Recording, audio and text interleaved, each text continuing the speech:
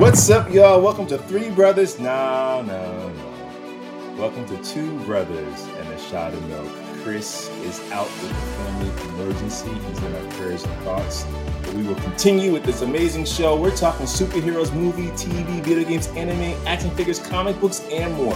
I'm Lawrence St. Victor. We got Jack Walker Pearson, Richard Wilson. Gentlemen, how was your week? What are you reading? What are you watching? What are you playing? What's going on?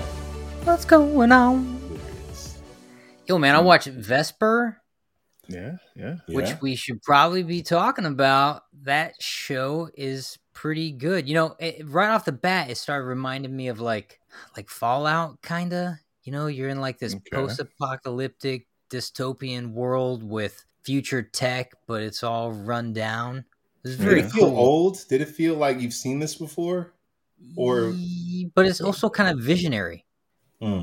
It was both. It was an odd blend of really. I thought it was cool. Like I enjoy just watching it. Mm-hmm. In addition to that, it's been a real nostalgic week of reading. I picked up this. Hey. I'm showing the brothers. This is my 30th anniversary Superman, Death of Superman comic, which is really cool. I enjoyed it. It's a bit of a departure, but it's also faithful. The art is great and the story is good. So I was happy to finally pick that up. I picked up this Gargoyle comic that came out. And there's a ton. Yeah, dude. So I'm showing him this variant cover that's got Goliath on the cover of it in kind of a black and white image. There was like 10 different Gargoyle covers. So, so that was cool. And it was fun just to kind of be back in it. I picked up this bad boy. Man, I want to grab that. It's yeah. Hey, did you read it? Did you read it? I have not jumped into the Darkwing Duck yet. I'm so curious. But I saw the cover on the shelf. This is Darkwing Duck in his classic stance. He's standing on top of a gargoyle out at night with the moon shining up. Darkwing Duck, and the guy is looking like he's ready to get dangerous. Yes, Jack. Yes. So I was super excited to pick that one up. And then I saw this comic is maybe a little harder to see. It's a metallic Action Comics foil cover. It's a newer cover. I believe it's Alex Ross drew this one. But it's in the kind of the beetle Superman holding the car. Yeah, it's Action Comics #1 kind of homage cover here. So it was very cool. I was like, I kind of want that in my collection. So I picked that up. I haven't read that one. That's Action Comics 1050. So, man, 1050 Action Comics. I know. Nice. Pretty cool. Yeah. I feel like there's more. I feel like somewhere they restarted. I feel like there's probably more. Well, they always, you'll see that all the time. Superman #1. How many Spider-Man #1s I have are just ridiculous, and they're all every couple years they reboot the thing. But comics don't come out that often. I mean, every week now, but back then to get to 1050, number 1050, you didn't reboot that thing. I don't think that might be consecutive at that point. Also keep in mind, Superman had so many titles. Man of Tomorrow, Man of Steel. Yeah, a lot of books, especially the 90s was ridiculous. Especially in the 90s. Yeah, there was all these other covers. So that's kind of been my week. A lot of work again. So I haven't got much gaming in. I'm hoping to get a little bit in later. All right. Yeah. All right. All right. Well, listen. Rich. What have I been doing? Let's look at the list. Rich? I've been doing a little bit of watching the stuff, you know. My Hero Academia, obviously the latest episodes of that, it's getting dramatic, bro. I'm back in. I'm slowly making my way. Making my way. But you're not caught up. You're not caught up. I'm not caught up, but I'm back. Right. I am back. All right. Bungo Stray Dogs. I talked about that. I think I might have put a post up on it on IG. But yeah, that's doing all right. It's all right so far. It's pretty funny at some points. Ranking of Kings is getting me in the feels as usual. I don't know. Like, don't let the animation throw you off. It is good stuff. Like, I'm really into it now. Ranking of Kings. Ranking of Kings. He talked about it last week on Anime Alley. Yes, I listened. Yes, you gave that a really good score. I checked out the first episode. Surprisingly, like I was in it. I was like, oh yeah, I'm in it. And the the animation works for it. Yeah. What is it? Records of Ragnarok on Netflix that came out season 2. I actually ran through all that. I think there might be some more episodes coming out, but I pretty much completed what's happening right now. Is that good? Is it good? Because I wasn't. It's all right. I mean, you get your action in there. It's mediocre. It's very stylized. Yeah, style. Yeah. What else? Vox Machina season 2. Caught up on that as well. You kept up with that? I kept up with it. I enjoy it. Really? I didn't know you kept. Okay, I enjoy it. Kept up with it. Yeah. I watched. Okay, so Physical is some Well, actually, no. One of them is Extraordinary. And let me pull up the full because there's more to the title than just Extraordinary. It is called Extraordinary. Where are you at? I lost you now. I'm really enjoying your look today, Rich. You kind of got an almost Ewok thing going, though. I feel like my mother got you that hoodie for Christmas. Did they? I thought your sister and John got it for me. Someone got it for me. I felt like I was there when it was bought. Maybe. You could have. And I was like, I should have got one of those. Yeah. You see that meme of the guy who's in a camo jumpsuit, but he's got a bright vest on, like a safety vest on, and they're like the memes like, you gotta make up your mind, man, whether you want to be seen or not. Yeah. Well, some places you got to do that. Okay, the place it's on Hulu. It's called Extraordinary. What if everyone had superpowers except you? That's literally the title. I'm in already off the title. What is this? It's an English show. It's a comedy sitcom. Came out this year actually. So pretty much everyone gets their powers like X-Men, Marvel when they hit puberty. Actually, no, not when they hit puberty. Excuse me. When they hit 18, which is weird because they celebrated the sisters. And like literally on her birthday. So I'm just like, so it comes like when you celebrate your birthday or like the day the time you turn 18. But then everyone doesn't get their powers. Some of them get a little bit later. Some of them get a little bit earlier. Some people need to get their powers jump started. So they pay a company to kind of boost their genes to get their powers to flourish their powers. Make the powers come out. No, it's a show. It's a live action show. Really? Yeah. Oh, how old is the guy with no powers?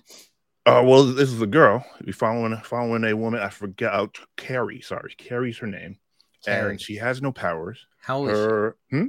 She's in her 20s. So she's past the age. In her mid. Yeah, she's like in her mid 20s. Yeah. See, I was thinking it was gonna be like 40-year powerless. You know. No. She's in her mid 20s. She has 2 roommates. They both got powers. One guy can control time. Well, he can wind back time for like a few minutes. That's pretty good. I saw a whole Nicolas Cage movie like that. Yeah.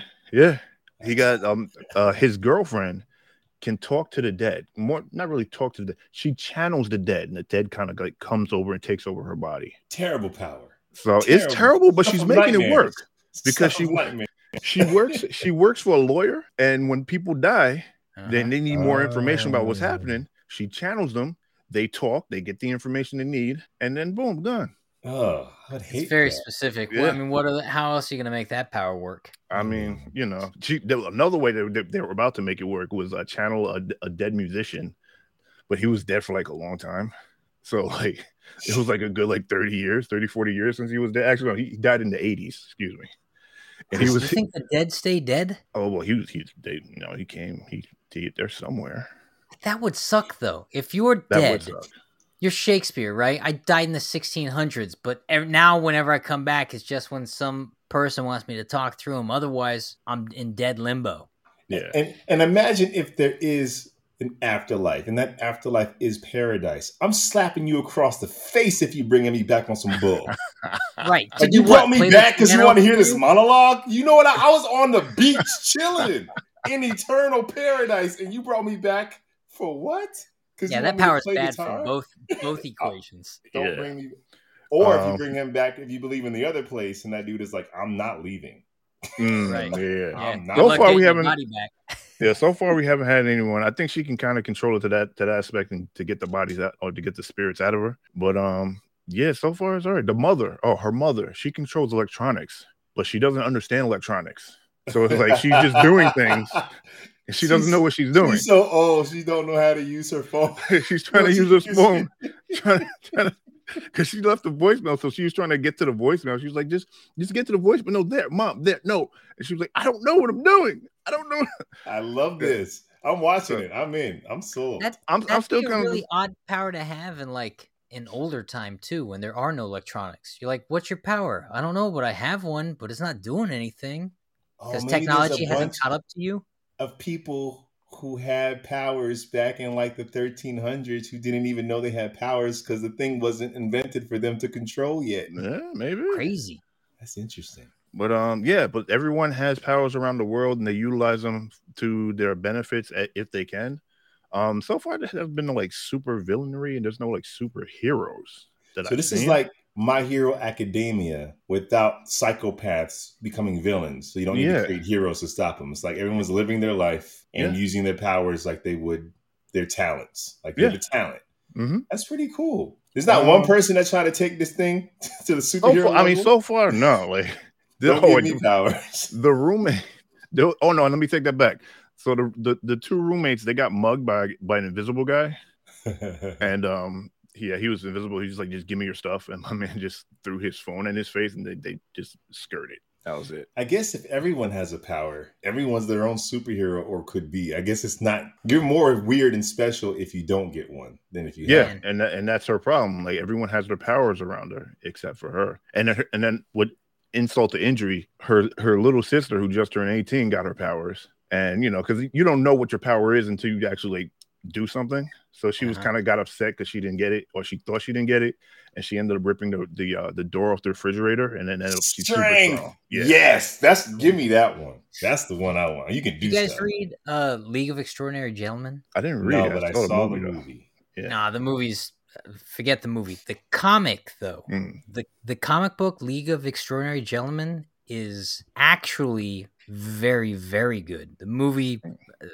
I don't know what they were doing in the movie. The comic's great. There is an Invisible Man character in it, and it is so horrifically wrong what he does. More than the dude in The Boys? More than what Translucent be up to? He goes to a monastery with, virgin teenagers, and they think it's immaculate conception, and they're all just getting pregnant. Wow. Yeah. It's and the way and the way they draw some of the scenes and the way they depict the whole thing, like this guy is the dirtiest, most horrific kind of person on the planet that gets inducted into the League of Extraordinary Gentlemen. The comic book is really, really kind of out there, off the wall, and unexpected. It's actually really great read. Not that is a good thing. I'm not endorsing that at all. Right. But the comic is quite entertaining. It goes there. Is what it goes there. All right. Man. Well, take your word for it. Two more things. I watched You People on Netflix. I want to see that. There's two things that were not adjacent to what we talked about. So You People, I won't say much about that. And then Physical 100 or 100 Physical? Physical 100. It's a Korean game show. They take like some of the top, like most physical, athletic Korean personalities, whether they're bodybuilders, models, military. They take Olympians. They take a few. They take a lot of Koreans. You got a Singaporean, you got a couple of Americans, and other places, and Japanese, and pretty much they pit them up against each other with their physical strength and see who can hold out, see who comes up on top. It's actually pretty dope. I'm not gonna lie. It's reality based. It's kind of like a what is it? American Ninja Warrior type of American Ninja Warrior mixed with what is that Korean movie? Not Hunger Games. Squid Games. Squid Games, kind of like Squid Games a little bit. Really? Because there's like an elimination portion of it. But they actually kill them. Yeah, no, they don't kill them, but people go home. You find what you mean. Well, not to jump into the news section, but there is a reality game, Squid Game show on Netflix coming out that they had to stop production on because I think 3 people got injured due to severe cold. Oh, wow. Because for some reason, people saw that series and said, I want to do this for real. I'll be a contestant. Hell no. Yeah. Hell no. Well, my week was my couple weeks was great. I said I'm gonna catch up on some stuff and find time to do it. So I finished Superman and Lois, Chef's freaking kiss. It's so freaking. Did I tell you guys about that already? I think I might have. Yeah. The cast before last. I skipped ahead and I watched that episode you're telling us about, Lawrence. Yes. My God. That's what I'm talking. Like Superman teaches his son how to fly, then saves him from crashing, and it's everything you want. Everything you want in a Superman, anything. I've been catching up on The Flash. The last season's coming out, and I'm like, I just want to catch up. Season 7 was just lame. Season 8 is freaking great. This joint is hitting. It hits. It's pretty good. Finally read the first volume of Something's Killing the Children. I think I've had it for a year. Read the volume 1, got volume 2 over here. That joint is sick. It's amazing. Been saying that for over a year. I know. I'm slowly making my way. I finally watched Everything Everywhere All at Once. Okay. Loved it. I thought that rock scene. Amazing. Smart and weird and out there and bizarre. And it's like, I think people watch it and we're so used to seeing stuff, they don't realize like that came out of someone's imagination. Like that, like someone had dreamt up, what if they're rocks? Like which one of us is so out there that they're actually going to put that on paper? And they did. Right. And I think Michelle Yeoh said it was her suggestion to do subtitles. They actually had them speaking. And she's like, I think it should be subtitled so we can just read it.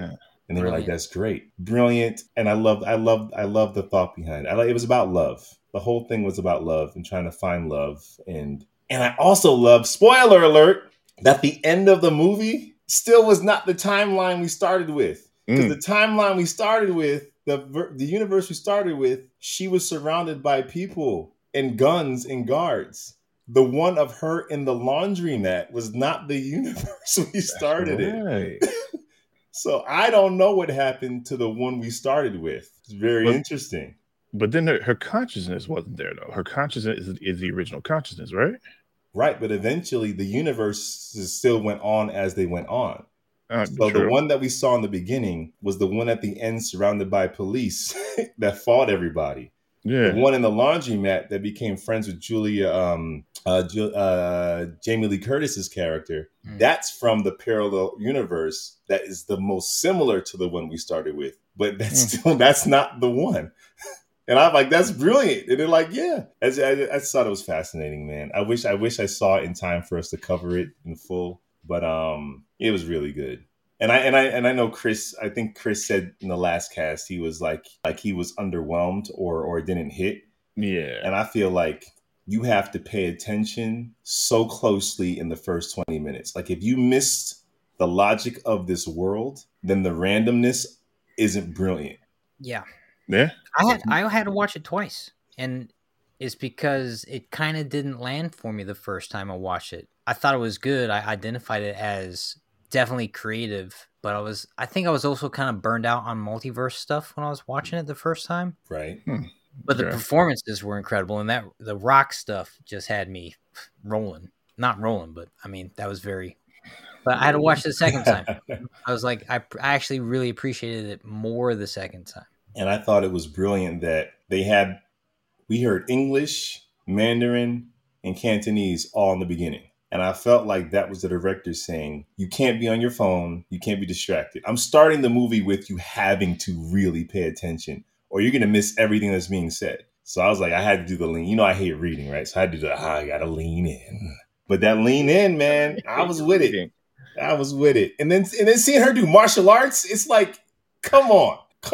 This was built for her. Anyways, that was my week. I think, Rich. What's up? I got a question for you, man. What's that? What happened when Wolverine walked in on Jean Grey sneezing without covering her mouth? What did he say? Bless you. Gesundheit? He said, hi, Jean. It's hygiene and hygiene.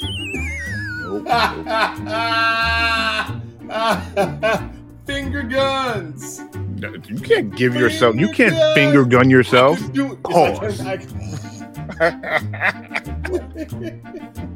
was so lame. Jack's looking for another joke right now. That's what's happening. I don't know where Jack went. I'm out. That was so bad. It wasn't even funny though. It was great, Jack. I don't even know if there's a way to save that one. That one. What did Wolverine say to Jean Grey after she didn't shower for a week? Hi, Jean. Hi, Jean. Ah, that one made more sense. Like sneezing. It's the same thing. It's not. Hygiene has nothing to do with you sneezing. Yeah, sneezing is too specific. You'd only say "God bless you" or "Gesundheit" or "excuse you," or something sneezing related. So how do you say that with Jean? Yeah, cover your mouth. Wait, that's funny. What do you say? Cover your mouth. I think we should go down the street, make a left at the stop sign, and go straight through to the collector's corner. It's show and tell time! Here at the collector's corner, we take something out of our toy chest, something off our comic book shelf, something out of our video game case, and we showcase it to the world. It can be worth millions of dollars or just sentimental. Gentlemen, what do you guys got? Jack, I think I know what you got. You better show it. Yeah, well, before that, I want to show you something else, Lawrence. Since you missed last week when I showed the other brothers. How good that looks on that suit. I'm showing him my modified Eradicator. And I love it, and I'm also a little pissed about it. Rich, did you know he yanked the head off of the Superman Red Sun I gave him? So the Superman Red Sun, he's in blackface right now. That's problematic. But I moved him into more of an anime face for the moment. Looking kind of janky. What's happening?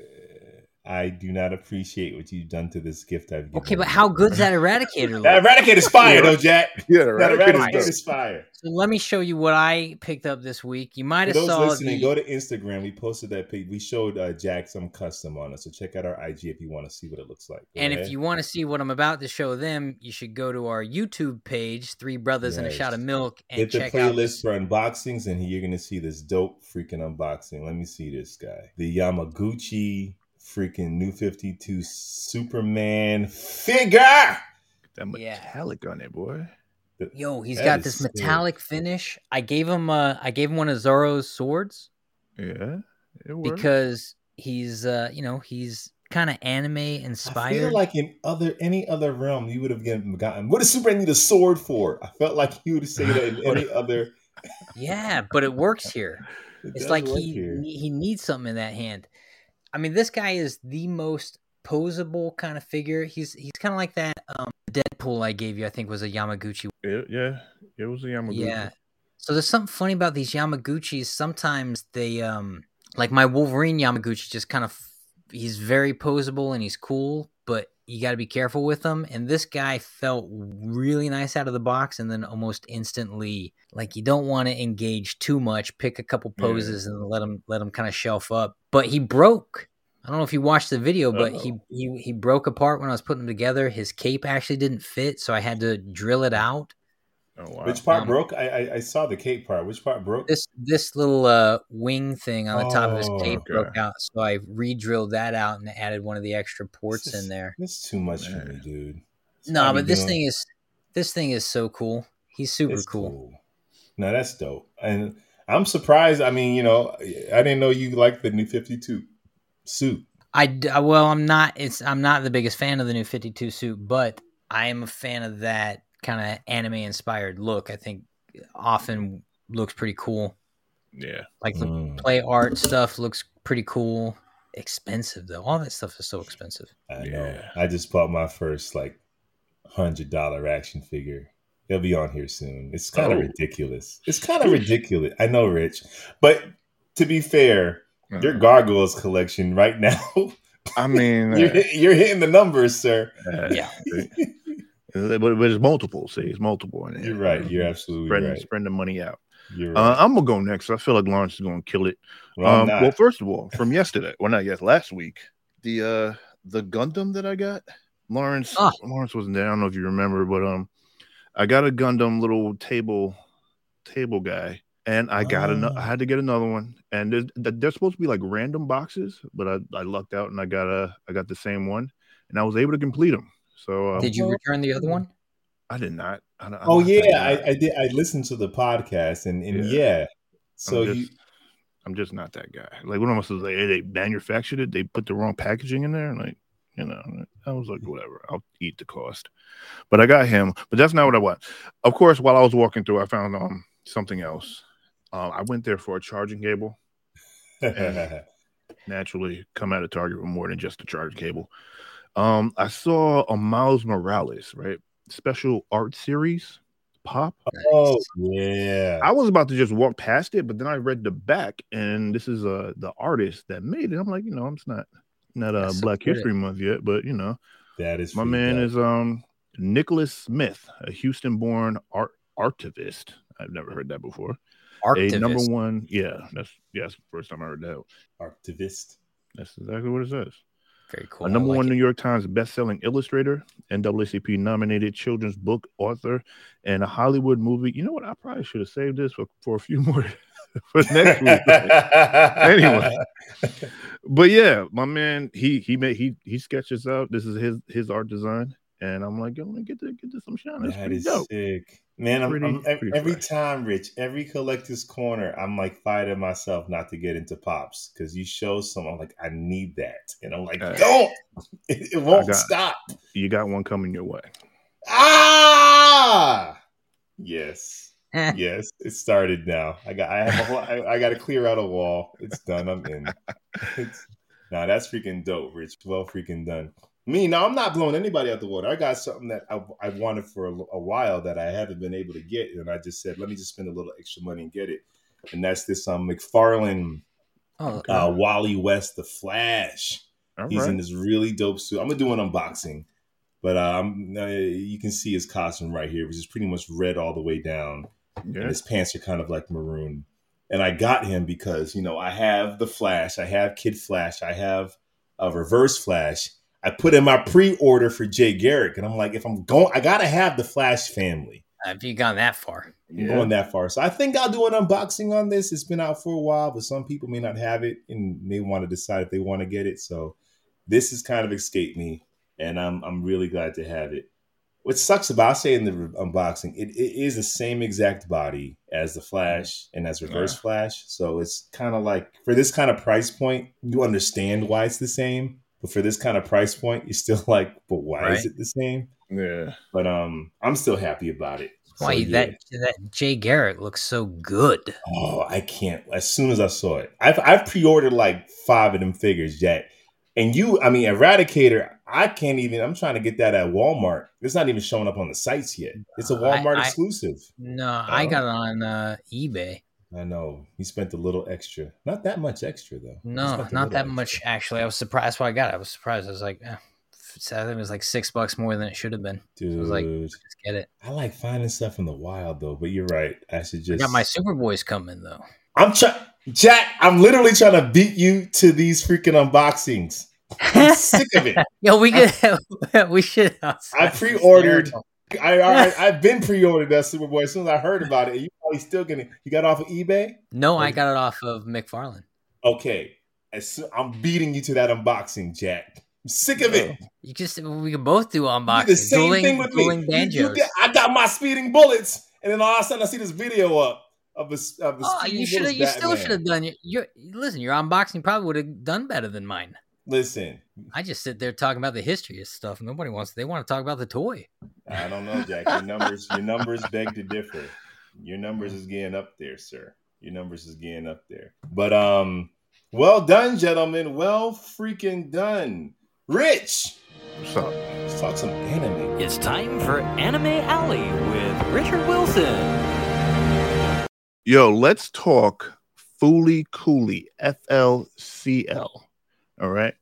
We are dealing with a 12-year-old boy, working class, living with his widowed father. Very specific. Yeah. Widower father and his grandfather. All right. He lives in the city of Mabase.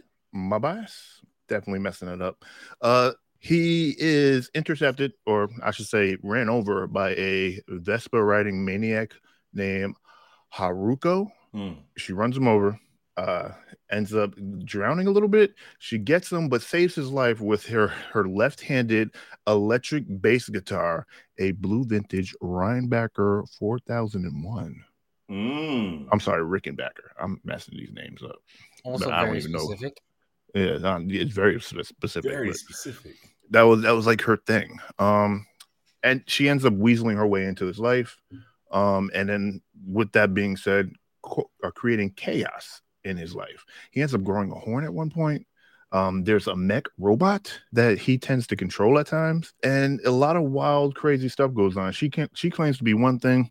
She claims to be part of a galactic police force, but she ends up being a pirate. It's pretty wild stuff. He ends up saving the world from a hand that was about to smash it.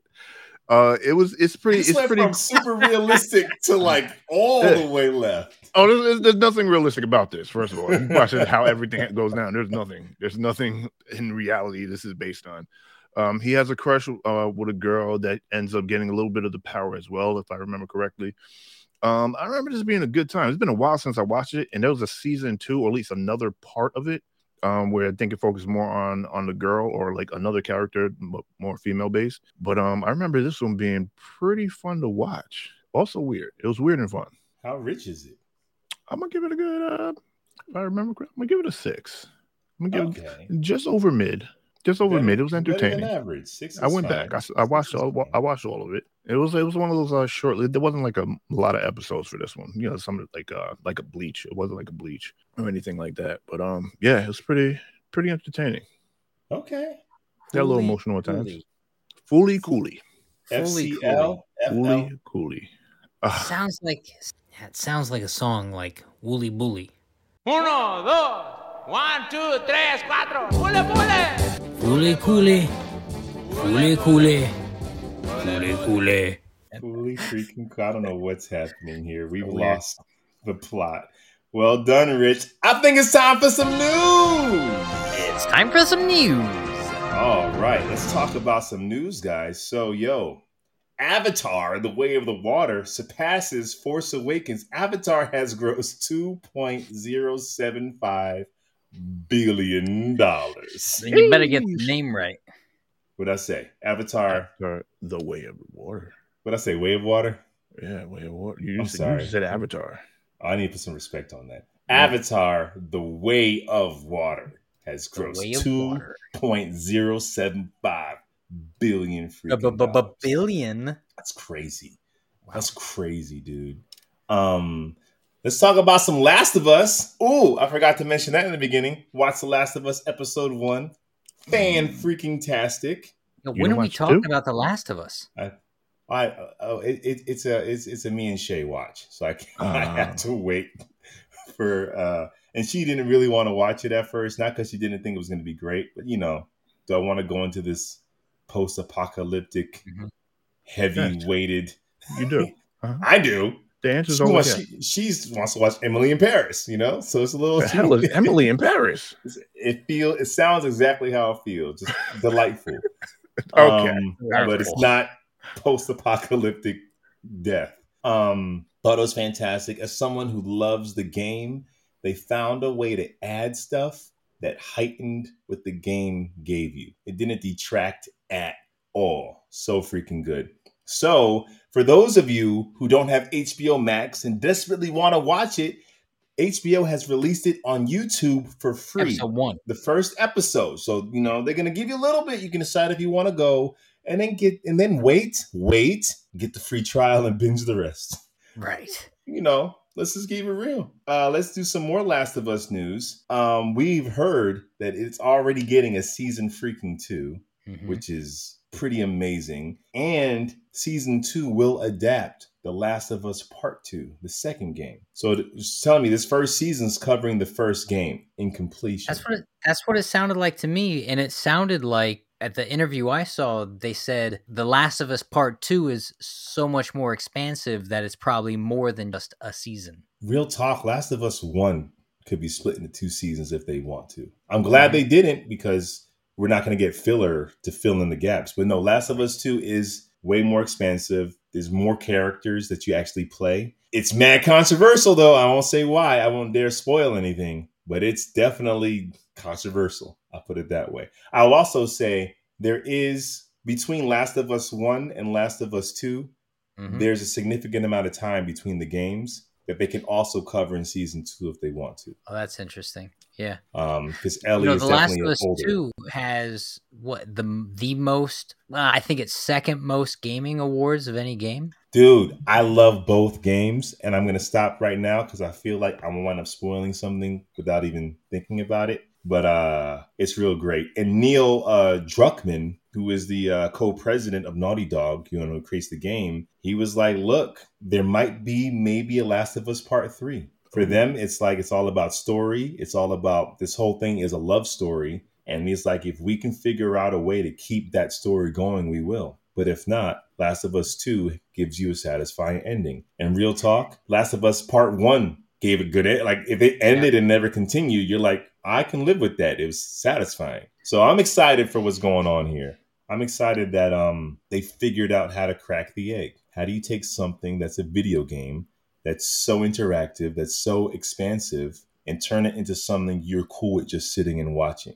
Mm-hmm. And so far, they figured it out. I think they're doing a great job on it. And then also some of the added details of, I don't know if y'all talked about it, but they add the added details with the fungal infection. Mm-hmm. How they made it where it was actually they communicate for like miles. So like when that one went down, that screeched, I forgot the name, the stalker, whatever the first portion of them, when they went down into the ground, his hand touched the dirt, and then you saw the fungal spores come up, or the fungal stalks come up, and then that mob that they saw before. Wait, I didn't see episode 2. That was episode 2. My fault. You're killing me, Rich. I'm sorry. Even with episode 1, spoiler alert, you get way more of their life. Yeah. Pre-apocalypse. The game pretty much is you wake up that night, give him the watch birthday gift. She goes to bed, wakes up, it hits the fan. Here you get so much more, but it doesn't take away from the game. It only enhances it. So, and then Rich, everything you're saying, like the fungal would communicate. Why wouldn't it? It's all part of a root. It's all part of I'm with it, man. I'm with it. Well, we're going to definitely do a Last of Us episode, maybe the finale or mid-season or something, but we'll jump in for sure. Let's stay with the video games, man. I have to say that for you guys who love Uncharted 4 is going to be its last. It's done. The developers said at Naughty Dog that we finished our story there. We're done. We're moving on. There's nothing left to do with Nathan Drake. So, hey, man. I mean, I guess there's always more you can do, but I guess they're done. So we'll see. Now. Doom Patrol and Titans have been canceled. Apparently this season is the last one, so it's not like they're gonna get another season to finish it. What's airing is the last. I could be wrong. I'll follow back if I'm wrong next week, but it's the last, man. And James Gunn has went on record to say this decision was made before I came on board. This is the discovery. He's like, y'all are hating me too much. And like, honestly, if you watch those shows, they're expensive shows. And if the HBO subscription isn't doing what it needs to do, then what are you doing here? Isn't HBO going up again? It's going up, but like I was watching. I heard they're changing the name of the thing, so it was Max, and then it was Go. Now it's going up. It did the HBO going up. I hate it when Chris is in here. That's cool. And so, but I was watching The Flash, right? And it's clear to me that this is a network television show, and they can only use his powers so much because it's so expensive to just do that flash effect. Doom Patrol and Titans are like movies. Yeah. It's expensive to make it that way. Very expensive. And now you got Superboy, you got Beast Boy. It's not just a vigilante like Daredevil. It's like you got people who need special effects. Yeah. And it's like, it might be way more too expensive for it to be on a streaming service unfortunately. But anyways, what else do we have here? We'll finish this. Oh man. So Steven Spielberg said that if The Dark Knight came out today, it would have got a Best Picture nomination. When you're looking at Top Gun Maverick, Avatar, and Everywhere All at Once getting Best Picture nominations in 2023, The Dark Knight would definitely got a Best Picture nomination if it came out today. Okay. Well, that's funny because when you consider what The Dark Knight had already done for comic book movies, isn't he the first actor to be nominated in a comic book themed movie for Best Actor? I think so. And one. So and one, yeah. And we're gonna see Angela Bassett be the next. So it's like I think he might not be wrong because the palette of the way an audience considered that genre of film has changed since that genre of film started. Because of this film was part of the things that's like, and because of performances like Angela. Dude, and I'll say, hearing Spielberg, who, him, Scorsese, George Lucas, all those guys came up in that 70s and kind of did different things. So to hear him give love to the comic book films is dope. Because a lot of these guys are like, I'm tired of this. They're the same thing over and over again. And who needs... And Spielberg is like, no, real recognizes real. That was a great film. But that's what it is. It was a great film. And every now and again, you have a film that, regardless of its genre, transcends because of the storytelling values of the film. Unfortunately, there is a lot of saturation at this point. Which, it's fine. It's fine. And since we're talking about Oscar nominations, last bit of news, I'm going to run through the nominations that fit in our genre. Because those who are listening to this don't care too much about, unfortunately, the movies that, The Whale is great, but I know you're not here to hear us talk about The Whale. So we're going to talk about the fact. Best Picture, man. Best Picture. Rich. Best Picture nomination. Top Gun Maverick. No. Yes. Where is Chris when you need him? Yes, it is. Oh, man. And I'm not throwing no hate on it, man. How could you? You haven't even seen it. Well, I'm not, and I won't, but I'll throw some respect on it. You have no authority to talk on the matter. Also, we have Avatar, The Way of Water, Everywhere All at Once, Everything Everywhere All at Once, all Best Picture nominees, which is pretty freaking fantastic. Best Actress, we have Michelle Yeoh, Everything Everywhere All at Once, lead actress in a sci-fi multiverse movie, is getting an Oscar nomination. First Asian actress to get an Oscar nomination in the Best Actress category. She needs to win. Although I haven't seen the rest of the movies, but for me, I think she needs to win. She probably will win. I mean, this thing cleaned up the freaking nominations. Best Supporting Actress, Angela freaking Bassett. So good. Killed that joint. And we also have Stephanie Hsu, who Everything Everywhere All at Once. Yep. And Jamie Lee Curtis as well, Everything Everywhere All at Once. I love that these genres are killing the Oscars. Because guess what, guys? Guess what, you hoity-toity filmmakers and film watchers? Be hoity-toity. I'm hoity-toity too. But the reason why people go to the movies, like the box office matters. And the Oscars is a TV show. And if you want people to watch the Oscars, you need to have movies in it that people went to go see. Because like, if you didn't go see any of these movies, why would you care who's nominated? Rich! Yeah? Best Supporting Actor, man. Short Round, Ke Huy Quan. I know I'm pronouncing his name wrong. I'm sorry. Everything Everywhere All at Once. Dude was off the radar. Short Round. Dr. Jones, Asian. Yeah. Dude didn't work for like 30 years. Came back and got himself an Oscar nomination for Supporting Actor. Best Director, the Daniels is Everything Everywhere All at Once. Daniels is. This is two Daniels. Yeah, that's right. I was looking at that. I'm like, yeah, there are two Daniels that directed Daniels. right. But they're not. At first, when they would talk about the Daniels, I'm like, oh, there must be brothers or sisters. It's like, no, two different guys named Daniel. Yeah. And yeah, man. And what's really cool is Steven Spielberg is nominated, but for a drama. The Fabelmans, which is kind of like sort of bio. Well, and the other Michelle is nominated for that film. Two Michelle's Best Actress. Michelle Williams. Michelle Williams. Okay. She's a beast, man. Throw some respect on her name. Throw some respect on her name, Rich. As a matter of fact, don't, because I'm ready for a fight. Time for a debate. Let's get ready to rumble. Since we're talking about all this Oscar talk, all these the categories, I said we should have our Academy Awards of Geekdom. I want to know what you guys think 2022 with the best film, best actress, best actor, best director. This is our own freaking Oscars. We're going to hand out McFarlane figures as freaking trophies. What? No, we're not. What? We're not. Oh, I will not send Angela Bassett a flash figure and tell her you won our Academy Award of Geekdom. What do you guys got? Let's talk. Best. Let's start with best actress. Best actress in our genre film. Michelle, hands down. Michelle Yeoh, Everything Everywhere All at Once. Michelle Yeoh. I was going with Angela Bassett. But that's Best Supporting, right? Because I would go with Angela Bassett, too. I said Best Actress. The Oscars said that would be Supporting. Yeah. I said Best Actress. Not diminishing her light. That's a tougher one. I would actually go with Angela Bassett, too. What she does in that scene no spoilers, transcends any genre at all. It's just phenomenal acting, and there's no way not to be floored and affected by it.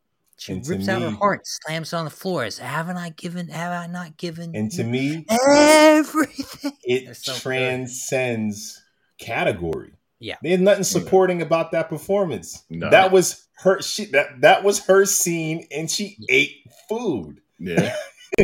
Yeah. Best actress, Angela Bassett. Yeah. I mean, she got the moment. She got the best moment in any movie as far as like just chops. Now, Michelle, phenomenal from start to finish, and perhaps more range, but no shade. But Angela, but that's the only way they do it, right? They're probably both gonna win. She probably gonna win Best Actress, and she probably gonna win Best Supporting, and that will be rightfully so. But there was one year where I call flag on the play. Will Smith should have won for Pursuit of Happiness, but Forrest Whitaker won for Last King of Scotland. But if you watch Last King of Scotland, that actually was a supporting role. James McAvoy is literally the last King of Scotland. He's the Scottish one. he's the one. I was like, man, Forrest could have won supporting and Will could have won lead. Anyways, derailed. Back to it. Best actor in a motion picture in the genre. This is a tougher one. Who are we gonna pick from? I don't know. I know who I'm choosing. I'm choosing, and mainly because my man hit for me. I'm gonna butcher his name too. Ke Quan. Ke Quan. Yeah. Ke Quan. Like, my man just came out of nowhere, like out of retirement or wherever. I'm not saying he was tired, but just wherever he was at, and just for me, he killed it. Like he came out of worse than retirement. He came out of we don't have any roles for you. Listening to him talk about his journey back into this has got me so in the just emotional, man. Him and Brendan Fraser, wonderful stories. I'm choosing him as well, and not just for. I mean, even watching the film, because you see his role, and the film was so good. It's like it looks natural. I saw him. Instant love for his wife. The way he loved her was beyond measure, and it looked so natural and effortless. That's an actor working. It's hard to get you to buy that these two strangers are in love and have history. How long have they even known each other like that? They're on set working. How long do they rehearse? But he shows up. I'm hearing him in a different language, and I'm getting how much he loves her. Spoiler alert, he has divorce papers prepared, and I still see how much he loves this woman. Yep. That's an actor working, man. Well, and you listen to him talk about it. He not only is he great, he brings so much heart, so much humanity to the role. He's the heart of the movie. Eh? He's the heart of the movie. He's the movie's heart. Without even trying, which is cool because if you go back to like Goonies or obviously Temple of Doom, you're like that's what he had as a kid in spades, and it translates as an adult. He never lost that thing made him special, right? Yeah. But he talked about when he got cast in the role, he got a movement coach, he got a dialect coach, he got all these coaches to kind of help him specifically pinpoint how to make the 3 or 4 different versions of himself distinct, but not too far that it wasn't still the same person, which I thought the guy's attention to detail was also there. Amazing. Because when he's just her husband, the first version of him that we're introduced to, it's short round, man. It's like the little kid. But then when he flips, it's just more grounded. But it's not like he did a character. It's just like it's the same guy who just lived through different circumstances. Yeah. Same guy, same heartbeat, just an alternative. I mean, I can't say enough. He's great. Well, and the other thing that's so hard about it is it's like you said, it's hard not to fall in love with this guy. And watching him talk about just being a human in this industry and coming back to it and how he's kind of handled the whole thing, I'm like, wow. I mean, he just seems like such, like the personal element of seeing someone who just seems like an incredible person. I also want to just, his performance was great, but Jesus, man, his story is so moving. How does he not win this thing? I would love for him to he's won this thing, and I think this thing is way more important than that thing. Hey-o. No, I mean, he's brilliant, absolutely brilliant. And Maybe that's the hunger and fire that fueled him while he's shooting. He's like every day when you've been pretty much not allowed to play, and you're allowed to play, two things happen. You're resentful and you're angry and you take it out on the work, or you act like every day is your freaking last. And it seemed like he did the latter. Yeah, like I saw him through interviews, and he doesn't look like he's like jaded or anything like that. He looks like what's so crazy about it. Yeah, like he just like thoroughly enjoys doing this. You know, he's great to be back. And I think when you see a guy like that, he's probably already gone through all the stages of grief already, right? He's had 30 years to go through confusion, sadness, anger. Yeah. I'm grateful for what I had, in circles and circles. You know, he's matured, you know, in that 30 years to come to a place where he is now. And he is such a light. He might not have gotten the role if there was even a sense or presence of the other thing. That's interesting. He has to be a light. In his first read, before he got a chance to do all the work, before he got a chance to like jump into the role, his first audition, he had to be a walking source of light. And it's either you walk in. Did they approach him with it? I thought he was approached with it. But I think he still had to read. I'm sure after kind of being out of it. Yeah. He's great. All right. Who's next? Next we have Best Director. Ooh, James Cameron. Yeah. That one's kind of, I am caught between the Daniels because what they created. Yeah. But that's a hard one. James Cameron. Wait, this is film, right? Yes. Yes. As opposed to. Not TV. This ain't TV. Just film. I had another James. Let me just cross him out. So are we not talking about the same James? Yeah, we're not talking about the same James. I will concur. I guess, yeah, James Cameron. And then I did have the Daniels. Both of the Daniels written down here. Go ahead. I mean, listen.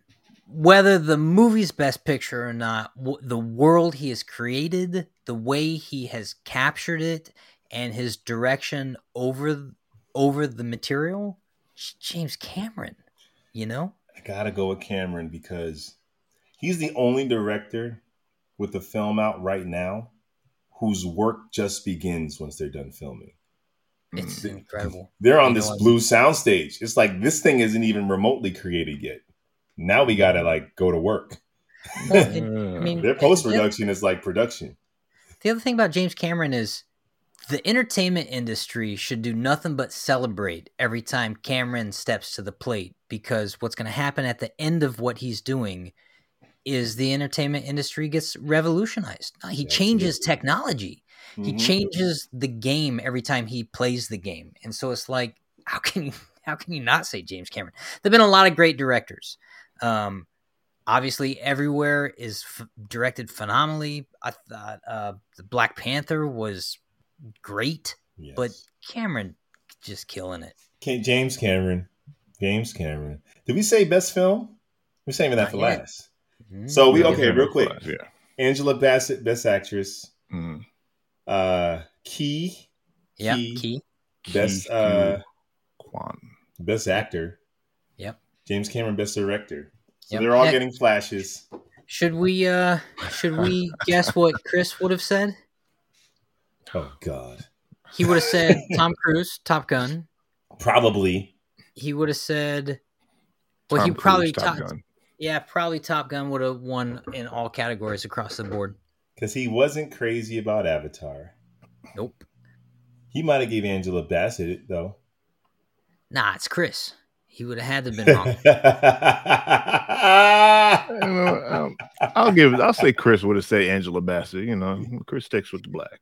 Yeah, and he liked Wakanda Forever. He did like Wakanda Forever. Rich, you were on the fence with Wakanda Forever.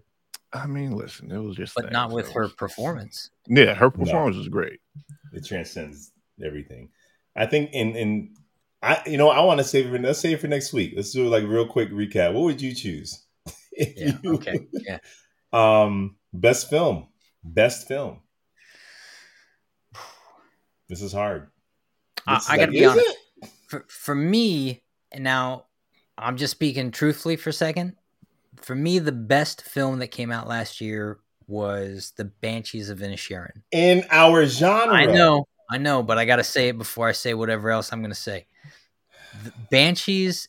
No, you don't got to go into it. Jack, stop. They're coming to us because they're tired of that. Yeah, you're right. You're right. You're almost maybe half right. That movie's good. I'm sure. Best film in our genre. Well, what are we talking about? We're talking about Top Gun. We're talking about everything. We're talking about Avatar. We're talking about Black Panther and Black Adam. Doctor Strange, Multiverse of Madness. No, that would get the Razzie Award if it got anything. What are you talking about? Yes, we're talking about those. The Batman as well, like 2022. Batman was earlier this year.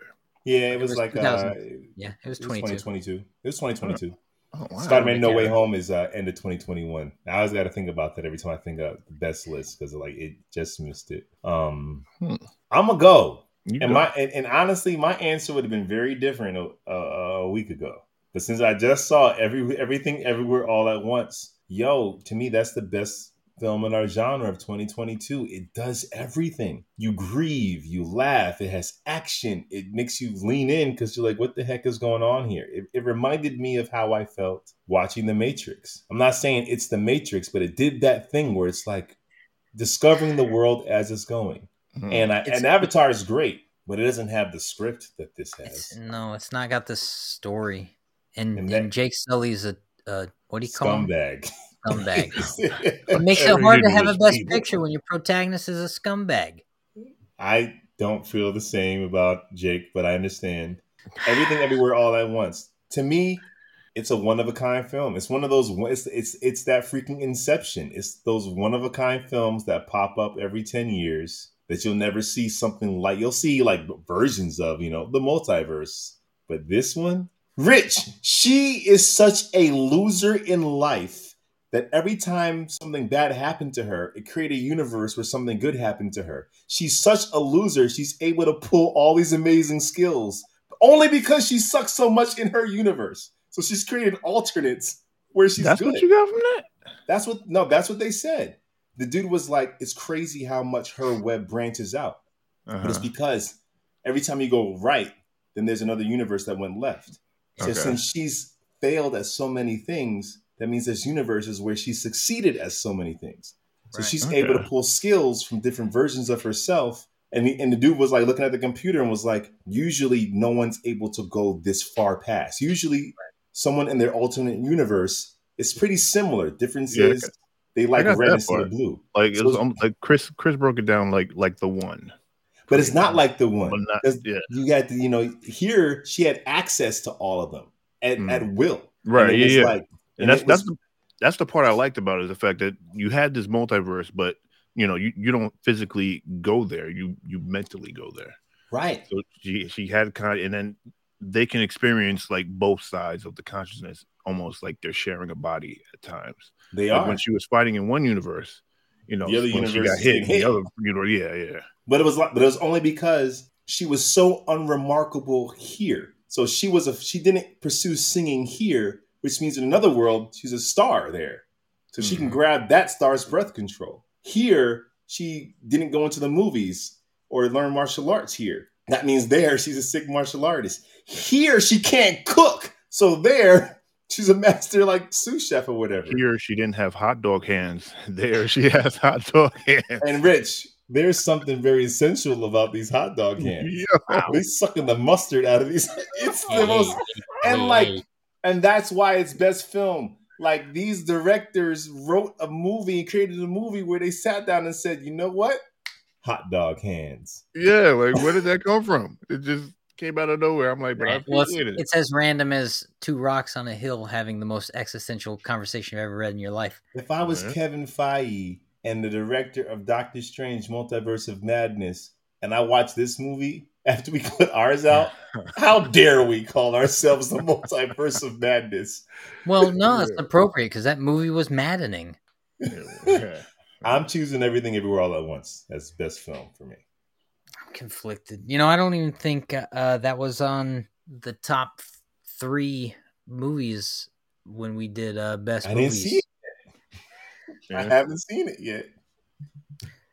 I kind of agree. I mean, when you consider the creative imagination of the film, and it was kind of like all bets are off and everything can be a yes. You know, it's rare when you got a movie that lets everything be everywhere all at once. Yeah, well, literally. When anything is a yes in a film, it's rare to see a movie like that. Like Eternal Sunshine was maybe adjacent to that vibe where you're like, it's very out of the box, but incredible to experience. Top Gun, what they do in that Top Gun movie, and you haven't seen it, but I'll put in Chris's pitch. What they are doing in that film is incredible. Avatar, what they are cinematically doing in that film is incredible. Mm-hmm. The world of Wakanda Forever, especially knowing the pivot they had to make, masterpiece, with or without the pivot. You know, I mean, honestly, sometimes being put into a position like that makes the content better. And they gave his original movie would have floored you. I believe it. T'Challa trying to figure out how to be king after being zapped away for 5 years, coming back to his son he doesn't know, and it's his father's son adventure.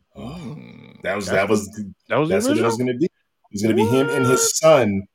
Like, take your son to work, except his work is Black Panther and King, and I get to know my son because I've been blipped for 5 years. Yeah, all right, basic. That'd have been good. You know, I might just, sticking with the honor of this evening, since we all seem to be on the same page with everything. It's been a very uneventful debate. I'm going to stick to that, and I'll agree with you. Maybe it may have been the best picture in our genre this year.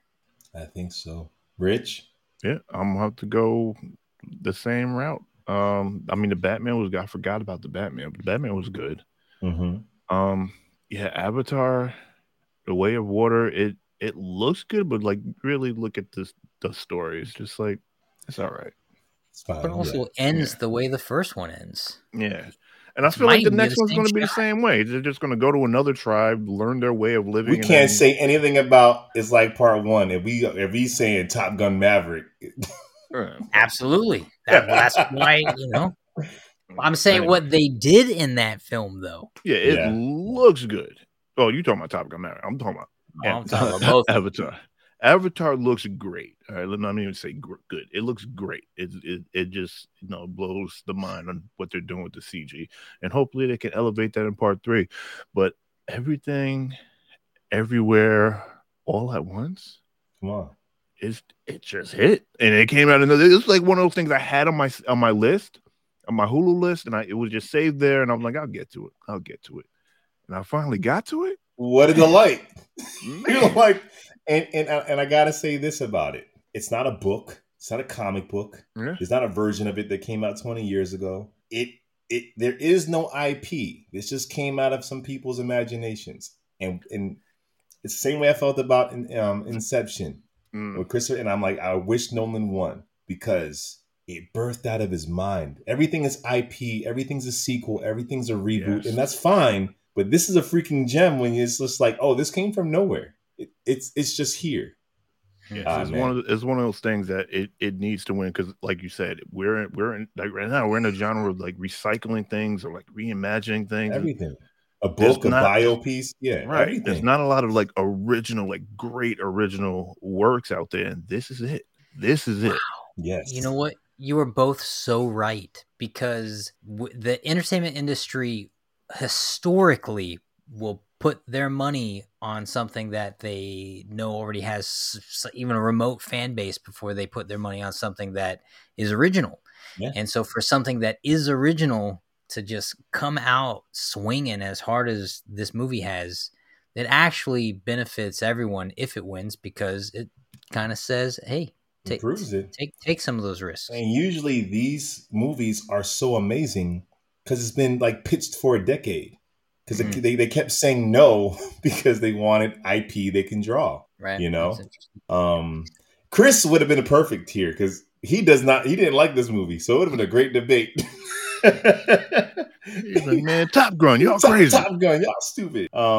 That's our debate. Sort of the most agreeable debate, but let us know your thoughts, man. Hit us up on Instagram. Let us know. But now I think it's time to get to the reason why we're here. It's time for the main event. We're talking about Megan. Or Megan. Megan, stop, please. It's definitely Megan. Come on now. Y'all don't know where that's from, Key and Peele? Megan?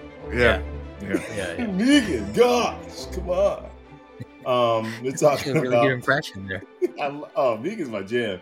I want to see a parody where Jordan Peele does this as Megan, but it's like a sex doll that's AI and it's Megan. Oh man. Yeah. All right, let me read the synopsis. We'll give you our spoiler-free thoughts, and then we'll jump into spoiler territory. A robotics engineer at a toy company builds a lifelike doll that begins to take on a life of its own. Mm-hmm. Megan. Sorry, I'm Megan. I'll start, man. I enjoyed the heck out of this movie. This movie to me was like the best version of whatever this could be. Like a doll coming to life and haunting you. We saw it with a Child's Play, and I feel like this movie is probably better than every Child's Play movie with the exception of part 1, including the reboot. I dug Megan. I mean, it was all right. I'm gonna give it I will call this a Child's Play mixed with Bratz mixed with a little bit of Terminator. Terminator, yes. Yeah. A little bit of yes. Nice shirt. Yeah. Oh, thank you, sir. I just got to get more light. Show us your S. Look at my S. So Lawrence, for those of you listening, not watching, Lawrence is wearing a Superman hoodie, and it looks good. Oh, thank you, got some multiverse colors going on. Yes. I enjoyed Megan, but I liked it the first time I saw it when it was called Child's Play. True. I ain't nothing about it. True. Let's get into the spoiler territory. We're about to do our recap, so be warned. Yo, this movie opens up like all horror movie, thriller type movies open up with a jump freaking scare. We're in the car with this little girl and her parents, and she has this. It's supposed to be like a Furby or something. Yeah, something like kind of Furby, yeah. Yeah, robotic version of it. She has a robotic version that you can control. But it opens up with this amazing promo campaign of this kind of a doll. And I loved it because it set the tone. It let you know, like, we're having fun here. We're not taking ourselves too seriously in this movie. We're poking fun. And then we see this doll that you can literally feed and it will poop. Because kids like that stuff. You do. I guess. They like to clean up fake poop. And they have this doll, and the parents are stuck on a freaking snowy road, and they're not used to driving on that road, and it's they can't see, and freaking truck, bam, hits them. Big first jump scare. Boom. Freaking sad. Sad as hell. Then we see Gemma, who's working in this robotics department, and she's like tasked to make a brand new, cheaper version of what they're creating. Because like everywhere else, your competitor comes out with the same thing and charges less. That blue magic, man, that American gangster. We just gonna call it, that blue magic, baby. And then, but she has this thing she's working on. This weirdly Westworld, anatomically correct doll that I don't think anybody would want in their house. We were trained to not want things like that. You ought to like get that thing out of here. There must not have been a child play in this universe. Because if there was, nobody's wanting that doll. Yeah. And it blows up, yo. But Gemma takes in her freaking daughter. You guys can jump in. It blows up for the stupidest reason. This guy needed to be fired. Put in the cooling chip, essentially, and just blew up $100,000 in front of everybody, essentially. And still has a job. And is still part of her team. Yeah. Well, exactly, right? I'm like, well, he's obviously fired, right? You're only going to make that mistake once. And you're done. And just context, they weren't even supposed to be working on it. Right. So they were secretly making this and blowing $100,000 away. Yeah. For this thing. Yeah. And the movie would have started twice as fast if she didn't have a negligent piece of horse poop on her squad. Because it would have worked for the guy that owned or ran the company or was the president. And he would have said, yeah, let's get this thing going. Yeah. But It did. But I feel like they needed that, so it's kind of like a rush element. So she forgot to like add certain like fail safes in it. Because I feel like, listen, a major fail safe is you don't harm people. Yeah, like that should be in every robot and like code. Anyone who's ever been hit to Skynet, you'd think that'd be like the first thing you. There's obviously not Terminator 2 Judgment Day in this world. Like, right? Like, we're gonna hook this up to the internet. Is what you're doing? It's ever evolving. No. This piece of AI is gonna learn its host and continue to learn it and be able to think on its own. Great idea, right? Well, what can go wrong? That was smart on their point. As a writer creating their script, what they gave us in that moment was that the engineers were never actually going to be able to code that kind of coding in order to give her that kind of conscious behavior. Right. And so they gave that task to the robot itself to create the code. Right. Which is why they literally tell us that in the script. You would never able to do that. That's why I did it. No, and I thought that was pretty brilliant. The little girl comes to live with her aunt and sees what she's working on and pretty much uses her niece, who she has no real relationship with. We never even really see Gemma process the fact that her sister died. Yeah, but she's so caught up in her work and might be a sociopath, possibly, that she's not able to emotionally be there for her niece. And this is why I love the movie. It did more than it had to do. This movie showed us grief, and as a parent, the temptation to have something to parent for you so you can have your life, and the temptation to want that there and to watch, and then to watch it eventually parent better than you. And then we see that in the film. We see her deal with like Megan's replacing you. Mm-hmm. I thought that was really smart from a writing standpoint. Like, that didn't have to be in here. It could have just been child's play. But that's the element of child's play that's not there. It's not just the doll that comes to life. It's like your inability to be here for her created this vacuum. Well, and then her attachment to it. And that scene, the second scene where they're pitching the robot to the higher ups. Yes. And the girl breaks down because she's dealing with the grief and loss of her parents. And then what Megan does in that scene, that's where this film really gets good for me. Those moments where the story does have some depth to it, and the acting and the performances are actually really good for a movie of this genre and style. Otherwise, it really is just kind of another child's play, Ex Machina, Terminator kind of thing. Which would have been fine. But the fact that they put these elements in there, and the idea that Megan isn't this AI that wants to be real. That's why it's killing its sole purpose to be independent. She's like, no, I'm doing all this because this little girl. Except for at the end where she's like, you ungrateful. Yeah. I was like, oh, she angry now. But so basically, yes, she uses her niece and the board's all behind it. And like you said, Rich, I think you're right. It was smart to have that thing messed up in the beginning, because there probably would have been more fail safes put in place. This actually is just a working sample. It's not supposed to be in your home yet. If it didn't blow up in the beginning, it would have never got paired to the girl, because it would have been approved or disapproved by the boss right there. And by the time, and if it didn't blow up in the beginning, they probably would have had time to work on it. Right. Like, it was in this girl, it was bonded with this child before you guys worked through any of the things you would have worked through. Yeah. Oh yeah. But you see Gemma allow this to happen, not just because she's ambitious, but because she doesn't know how to mother this girl. She used it as a way to you do it. Well, but it was also a way of her helping the kid cope with the grief, right? Because they bonded on the moment where the kid walked in there and saw the old school, which was also very high-tech robot. That she made in college. Power gloves. Yeah. You knew that was going to come back. You know what that reminded me of? There was a movie with Real Steel.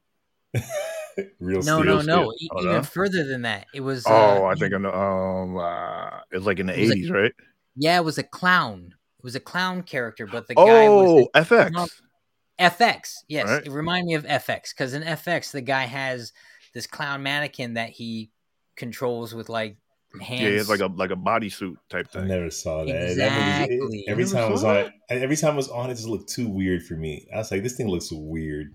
That's how he basically beats the end guy. So the second we saw her put this power suits on, I thought, oh, FX.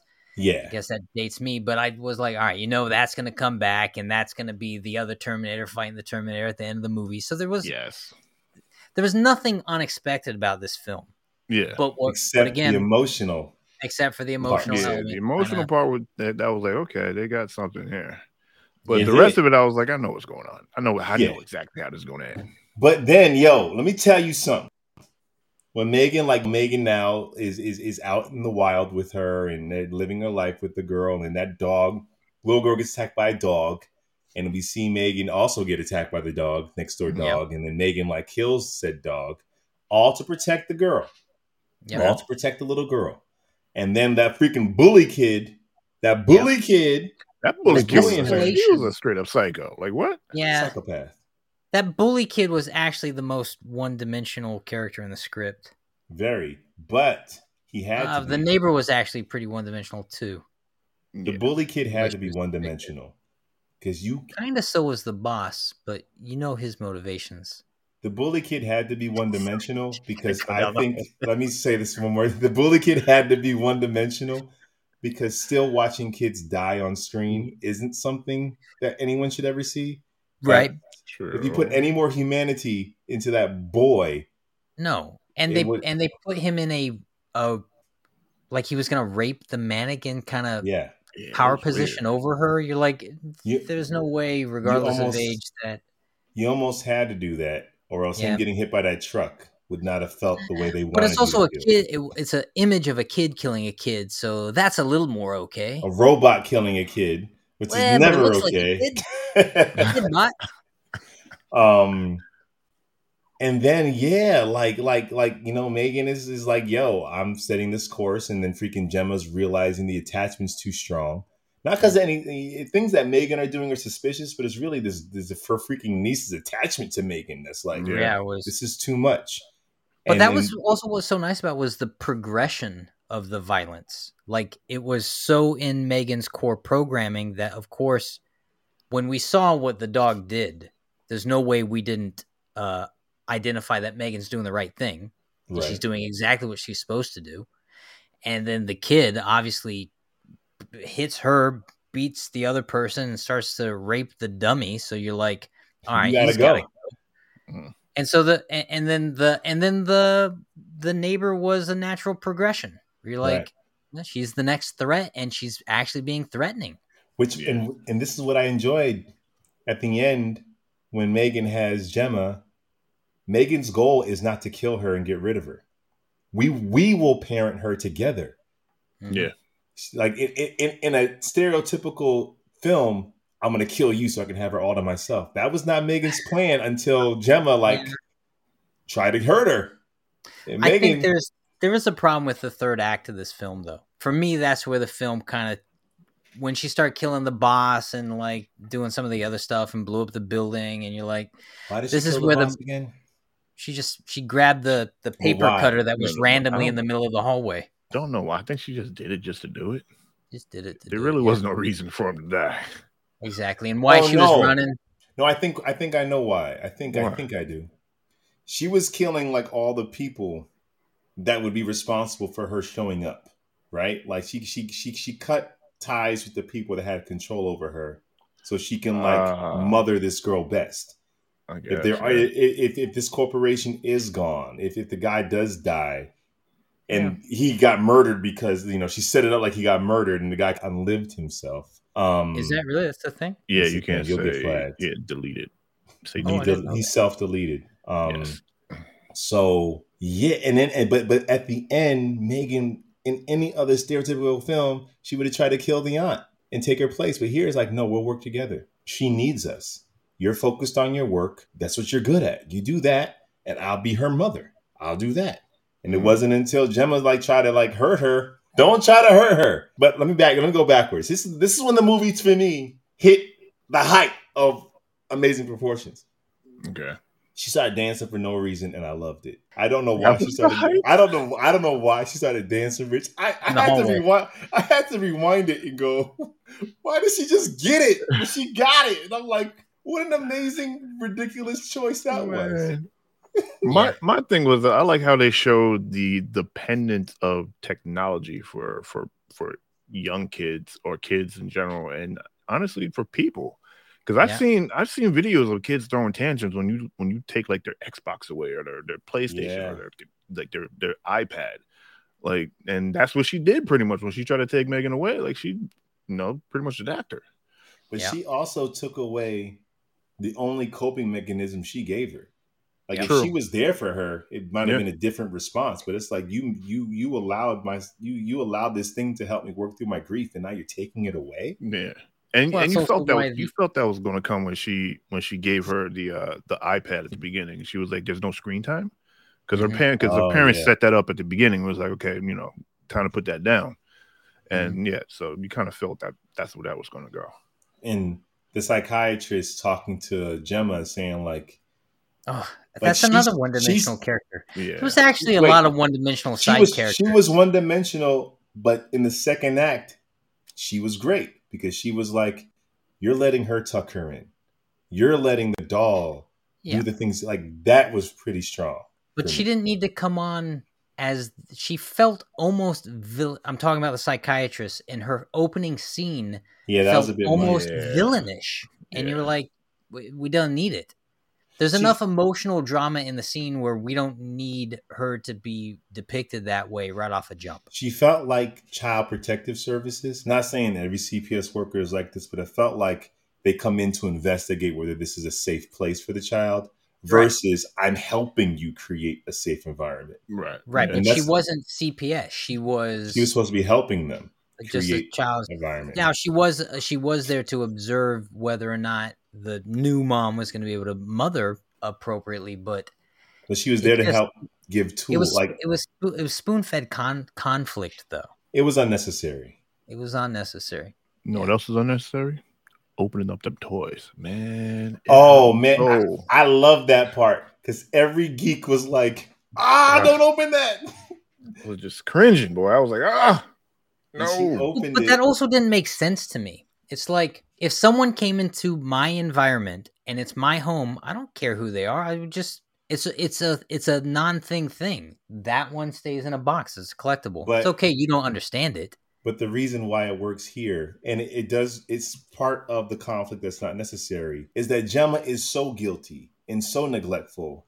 That's why she's willing to open it. She knows she's whack. But then, but she also didn't play it off.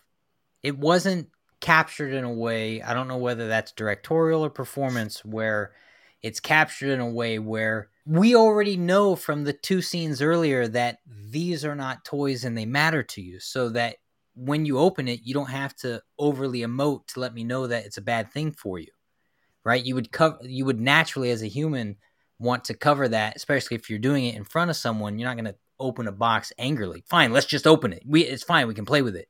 You'd be like, no, you'd hide it. You'd hide that better. But to me, I'm not saying it was executed well. It worked because I think this character lacks those social skills. Yes. She doesn't deal with humans. Like she doesn't. Yeah. She isn't. We're artists. Like we do a podcast where we talk to each other. Like she deals with numbers. She doesn't have the facilities to boards. I get that in the script, but I didn't really get that in the performance so much. I'm not saying it was executed well.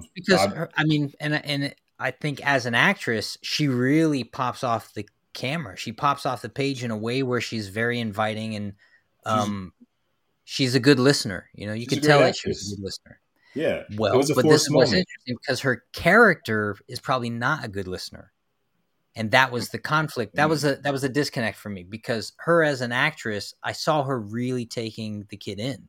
Yeah. But her on paper seemed like there wanted to be. She should not be taking the kid in. Yeah, I mean, other than you give me a prop and I'm looking at my phone, that is a clear visual indication that I've got a block. But every time she focused on the actress, there was such a. But I guess that's the hard part. That's the hard actor's work in this film. Yeah. you don't want to be stereotypically disconnected because she's still your niece and your sister still died. You're still human, but I need to be disconnected enough for the story to work. It's like, it's almost like it's a balance. I give you different versions of every take and you guys figure out what you want. Cause it can be either, it can be everything. Mm-hmm. But when she danced though. Yeah, the hallway was nice, but I didn't really appreciate the running like a dog animal in the forest thing. Other than the fact that I got cool with that. Maybe you're just trying to do it to really freak the kid out. I thought that give her that. She certainly wasn't running faster.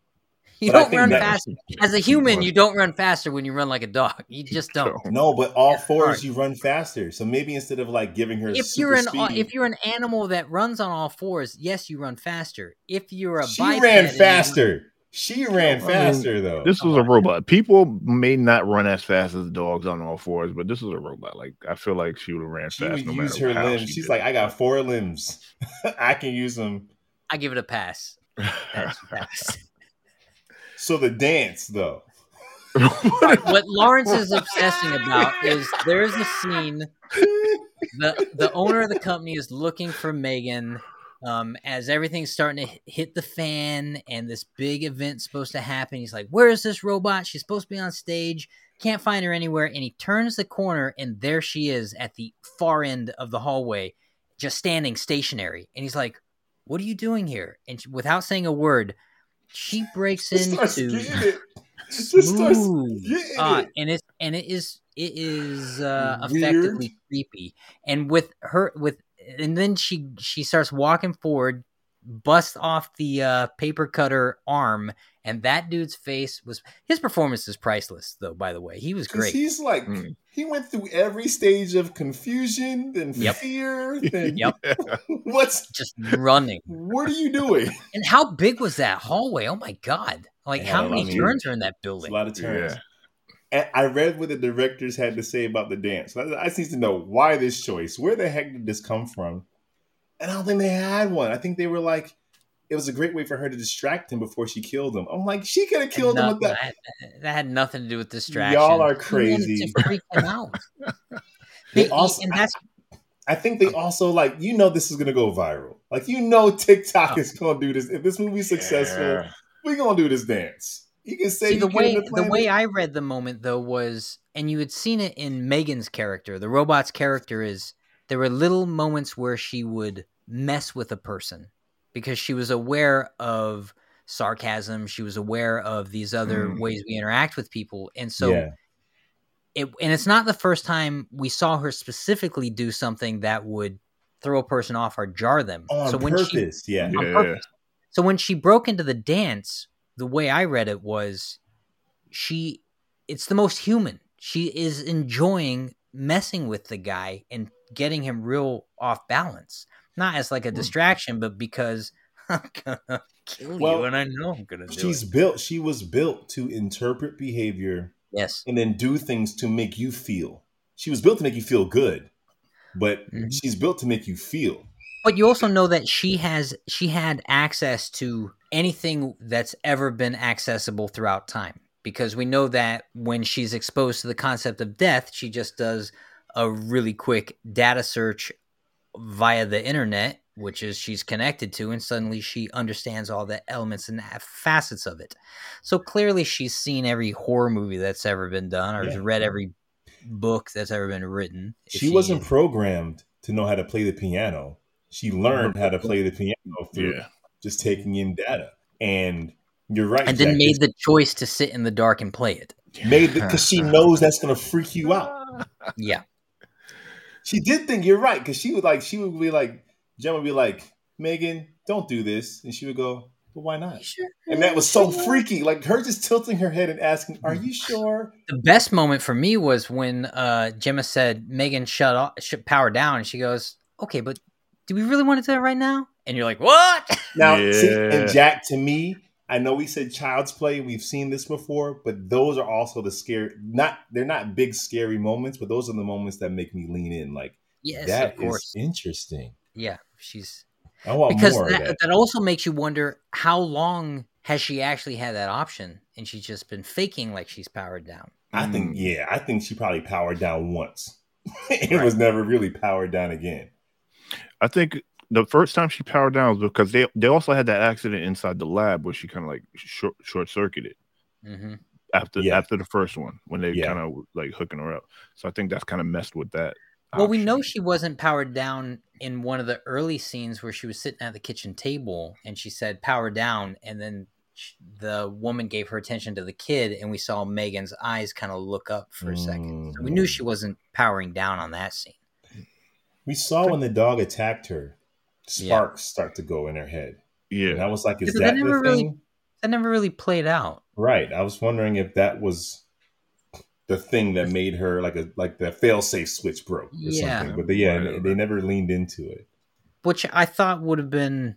Actually, I think they might have wanted to lean more into that because that's your plausible deniability factor in there, right? It's a hat in a hat. We've seen that in how many movies where the robot got dinged and now I'm going to kill you. But I think their thing is like she wasn't created to kill. She shouldn't have that ability.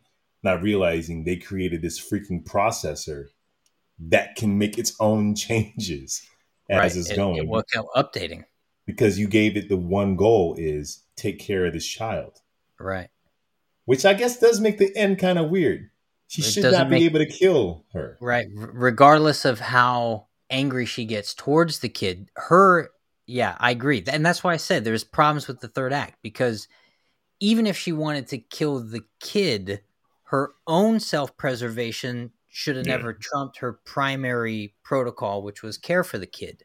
Right. So there's a weird thing. If she wanted to kill the second... that line that she gave to the aunt, where she was like, I know I can't kill you because if I kill you, that messes everything up. But you could be paralyzed. She should have gave that to the girl. She should have gave that to the girl, I can't kill you, but I can make it so I can easily take care of you.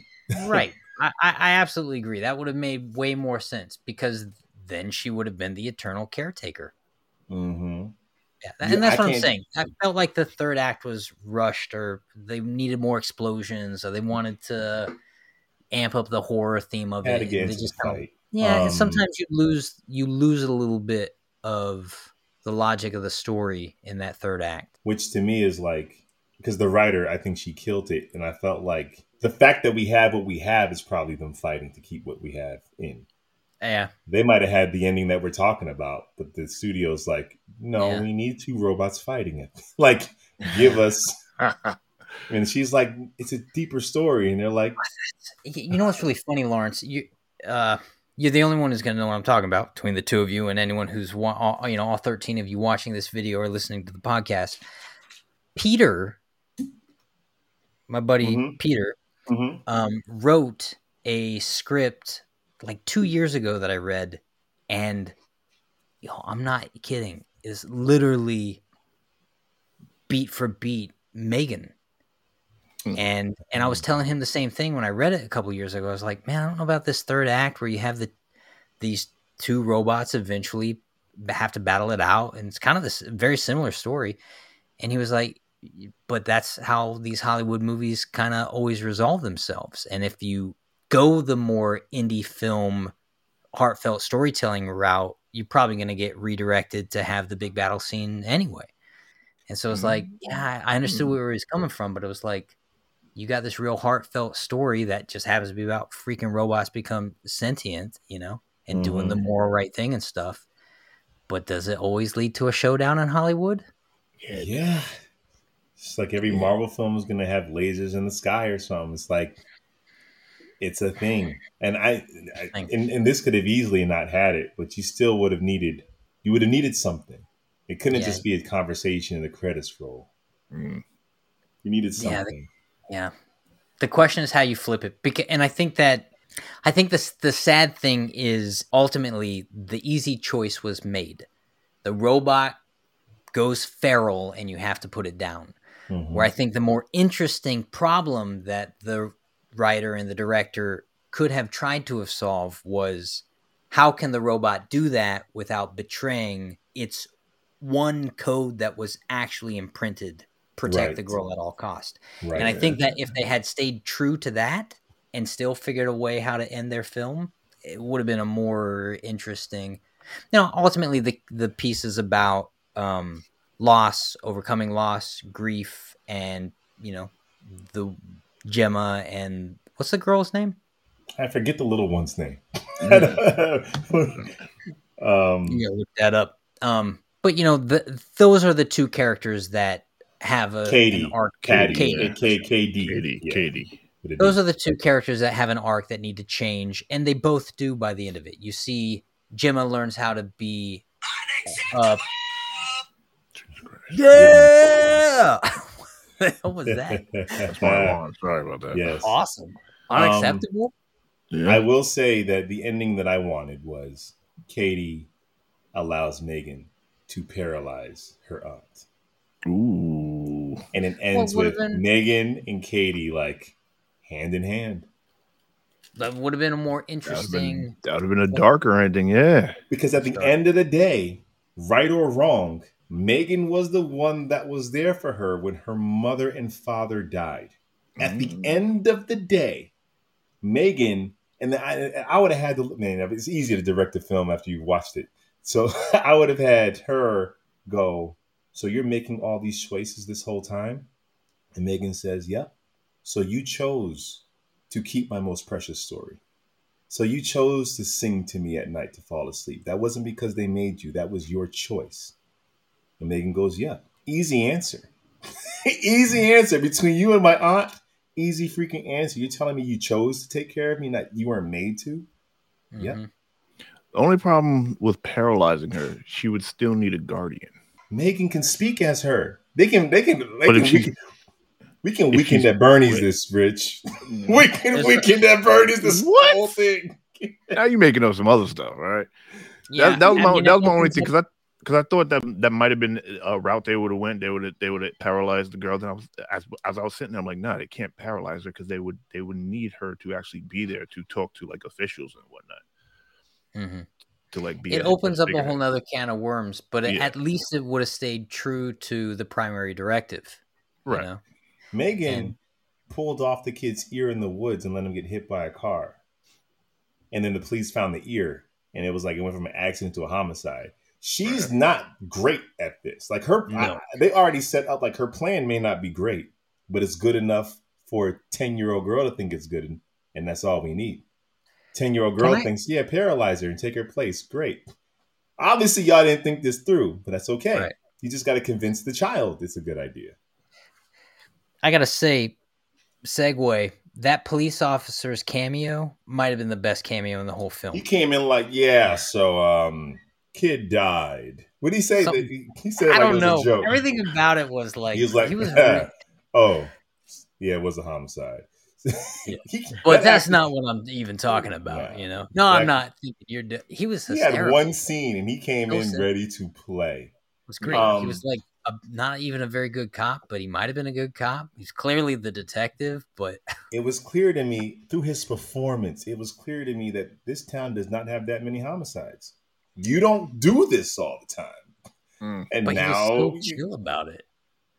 He was very nonchalant about the whole thing. It's a sociopath. It's a bunch of sociopaths in this film. Who I mean, I want to say, look, when you're coming from the son of a detective, you see a lot, and just police officers in general. They see a lot of stuff, and sometimes they'll be sitting there in the middle of a crime scene, or there's a scene that involves death, and I'm just like, yeah. So what are we doing for lunch?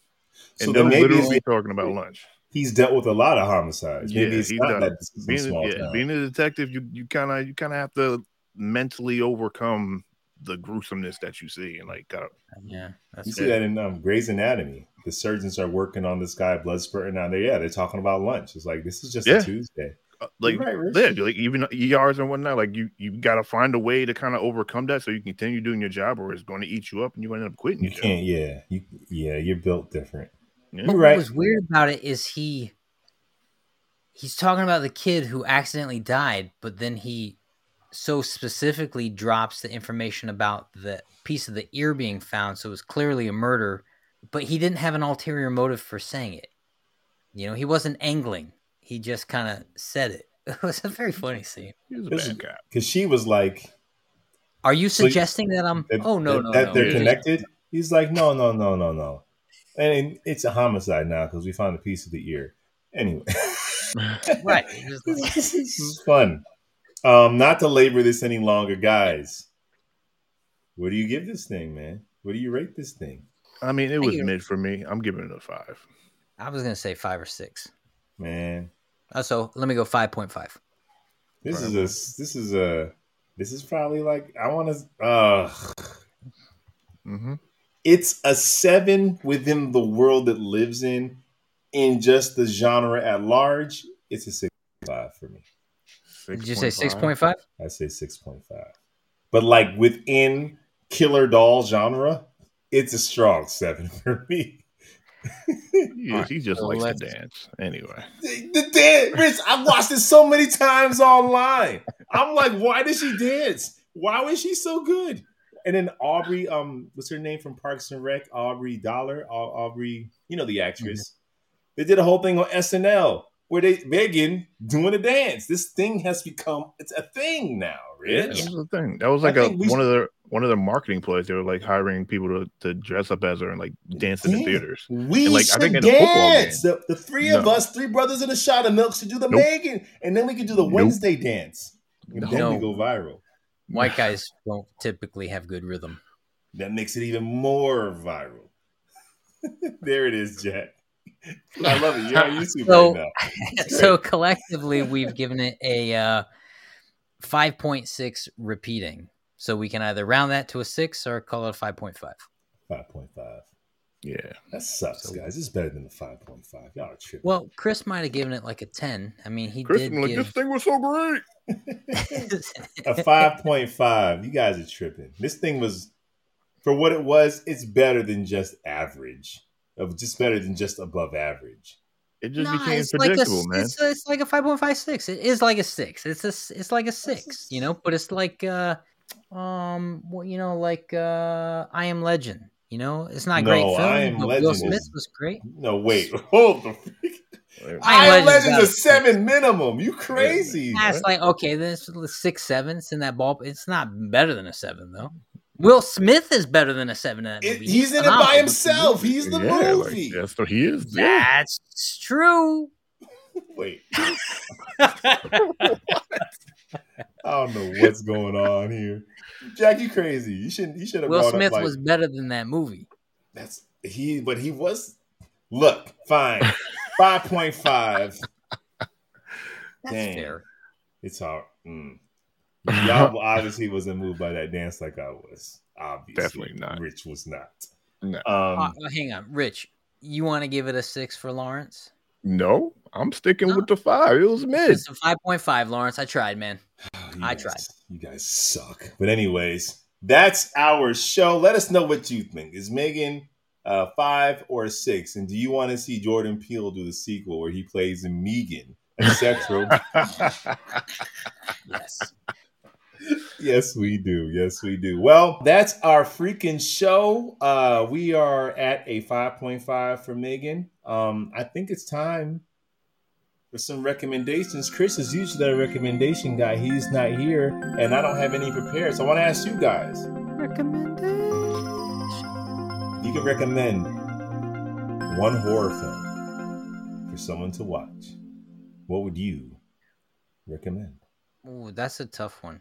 I could give you movies that are reminiscent of this movie, though. Yeah.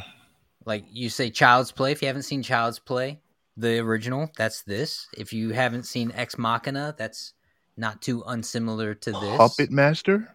Puppet Master.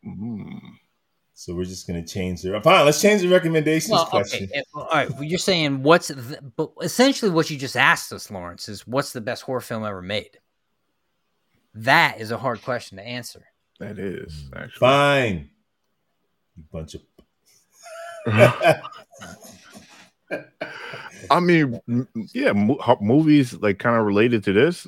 Let's do that. Fine. We'll save that for debate. We'll save that for our debate section down the line when another horror film comes out. See what you guys are October. And I don't know, man. Horror films is dropping. Megan came out. Did it come out in October? Probably did. Anyways, no, it came out in January. Yeah, January. Yeah. So yes, okay. Recommendations of films in this genre, like Jack said, Child's Play, Annabelle. It might be probably the scarier version, and I mean, they made Conjuring. whole series is crazy. Puppet Master. Puppet Master, yeah. You ever see Puppet Master? I don't think so. It's like came out in the 80s, if I'm not mistaken, or like 90s somewhere. It's pretty much puppets made by a puppet master, like little marionette type puppets, but they're like all different. They had different skills and sets, and like came a whole thing. First it was like spirits that were put into them, then like there was like these little it was crazy. It was dope. I enjoyed it. If you want a romantic comedy, you can watch the film called Mannequin, where Andrew McCarthy falls in love with a mannequin that comes to life when nobody else is around. It's a little different. Like I said, Ex Machina is a little more on point because it's about a robot, android type robot that becomes aware. You know, If we're doing android robots that become aware, you can watch Terminator. You can watch The Matrix. You can watch. Terminator is a little different because he never goes against what his programming is. Whereas if you're watching like Ex Machina, they tend to. I would say he doesn't, but eventually Skynet does.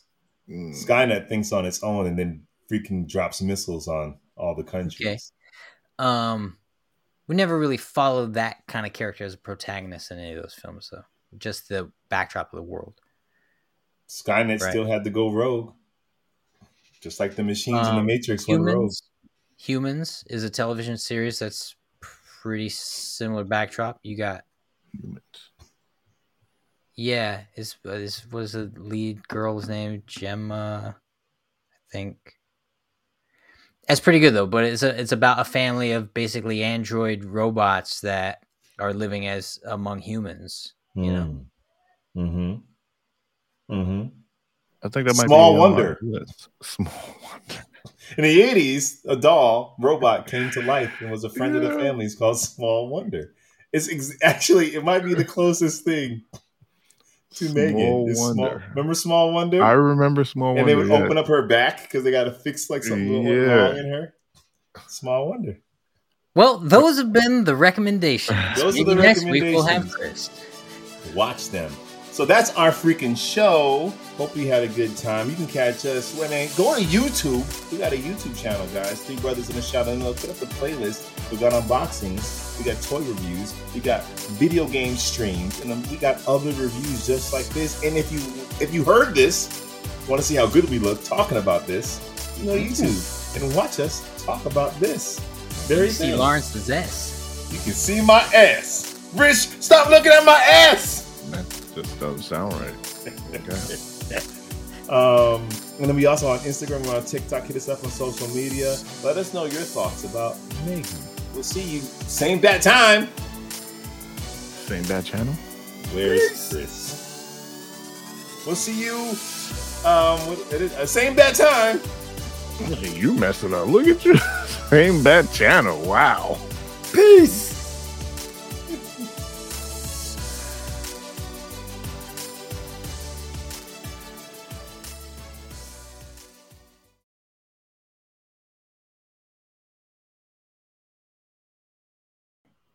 You sound far away. Sound like you're on your laptop mic.